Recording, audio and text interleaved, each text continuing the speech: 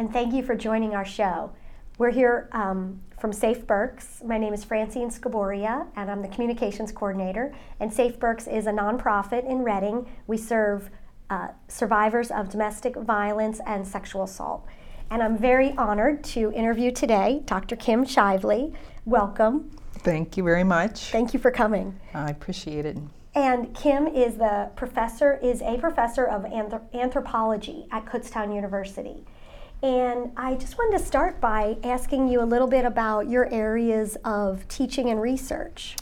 So I focus in on the anthropology of religion, and my specialty is the Middle East. I actually did my field research in the Middle East and Turkey, so I look at Islam.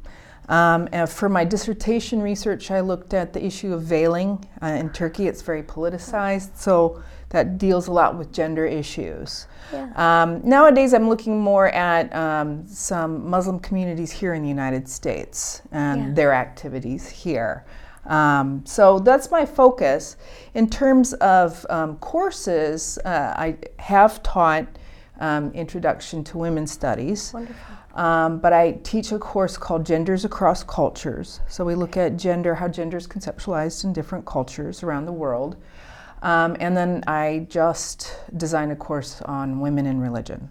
So those are my focuses. Yeah, that is fascinating. Thanks. And it brings back memories to when I was a student at Penn State, and I was lucky to go to Egypt as an exchange student.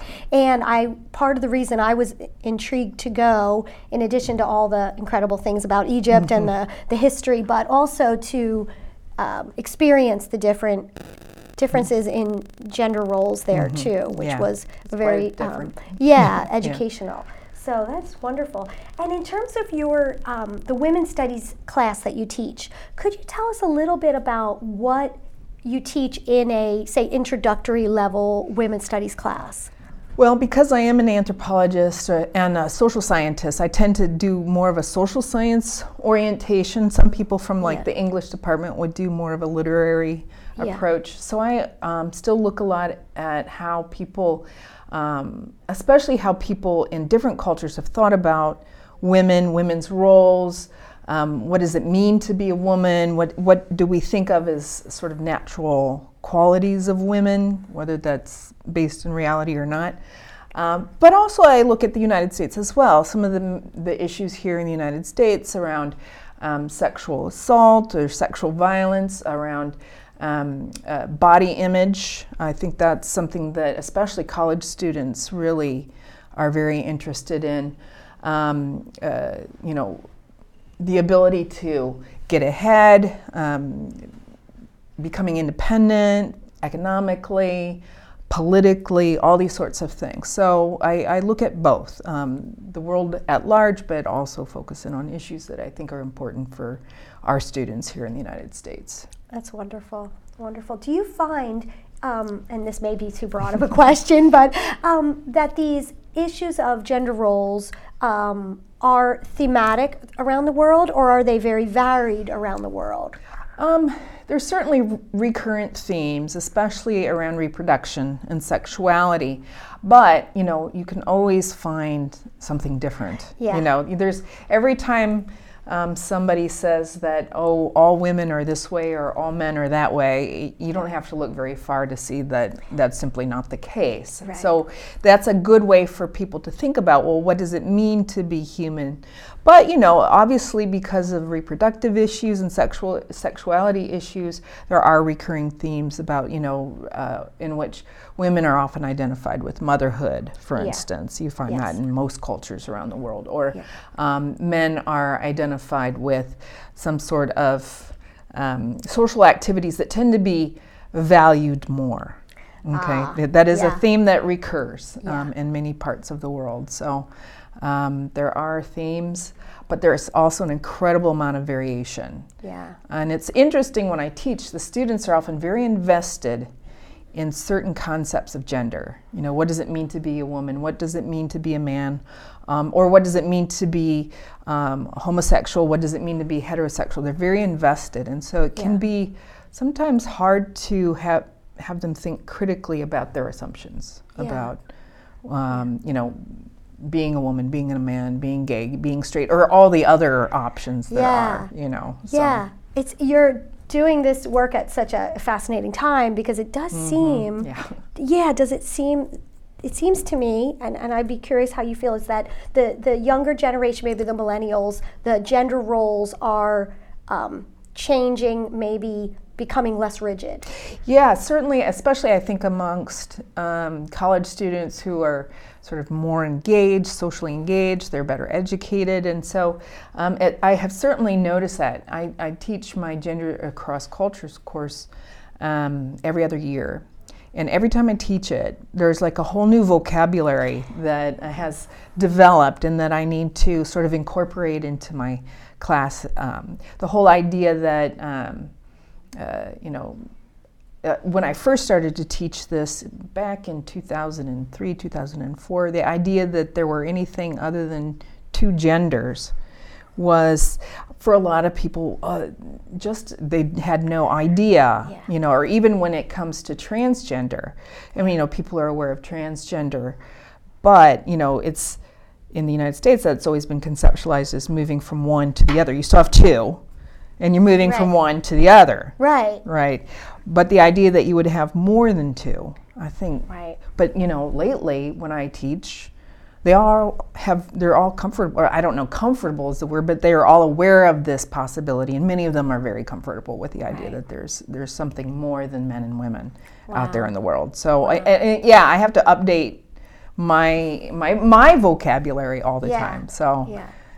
It's fascinating, and I'll just mention that one of the reasons that Safe Berks changed their name from Berks Women in Crisis is these issues we're talking about, that we wanted to make sure that people know, yes, we serve women and men and children, but we also serve anyone who would define themselves in any other way. Right. So we serve human beings, whatever they perceive their gender to be or not be. Right. That we are there for them. Yeah, and it's been a very rapid change. I mean, it's been very interesting. It sort of hooks into the idea that same-sex marriage has become a possibility, when I think even a decade ago, I didn't think probably it would have been possible that it would become the law of the land, you know. So. And I did forget to mention in the beginning that the date this is being filmed is January 22nd, 2018. And part of the reason I want to say that is because we are in such a moment of a lot of change going on, and a lot of, whether you consider the change positive or negative, there's a lot of change. So I just wanted to put the date out there. And one thing I was curious asking you about is this word feminism, which was named the word of the year in 2017 by Merriam-Webster's, partly because of how many times it was looked up online. They pick a word every year, partly due to how many times people look on the computer for the definition of that word. And there was a resurgence in looking for that word, and I was wondering if you had any thoughts on that, or how the college students you teach may interact with that word feminist. That's always an interesting question. That too has changed somewhat. I think there has been a time in the past where at least some people think of the word feminism and they think anti-man, anti-family, anti-children, and so I know that, many of us who have worked and sort of self-identify as feminists have said, no, I'm married, I have kids, or, I like children, I have no problem with men, that men can be feminists, Right. So, and I think the students are much more comfortable with that idea now, okay? Yeah. Whereas in the past, it was seen as anti-man. Now it's more, I think students understand it just means equal rights, equal opportunity, equal treatment for men and women, and everybody else. Yes. And it's not a mysterious or threatening thing. Yeah. So I have seen a change in the way students think about the word, and that I think they seem more comfortable with identifying as feminists. That's very in the interesting. past. And I do want to bring up one more thing, and then we will wrap it up. And I know this could be its whole conversation on its own, but I did just want to mention that the Me Too campaign on social media has been a huge thing happening in the past few months, with millions of people around the world sharing their stories of sexual harassment or sexual assault. And I just wanted to know if this is being discussed in the college classes too, and on the college campus. Yes, certainly. I think people are very much aware of the fact that there's been sort of a watershed moment when women are feeling empowered to stand up and identify what's going on and be public about it in a way that I think was really hard before, when people felt alone, when women felt alone and disempowered. And certainly college students, they think about this a lot. They think about this as a way, this is the way it should be, that we should be talking about these things.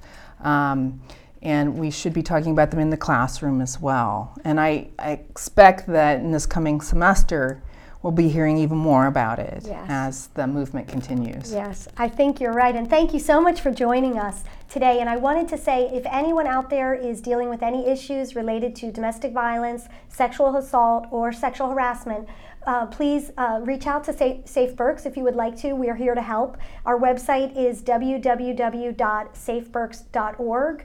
And I want to thank, again, Dr. Kim Shively for joining us today. Thank you very much. For more information about Safe Berks, check out our website at www.safeberks.org.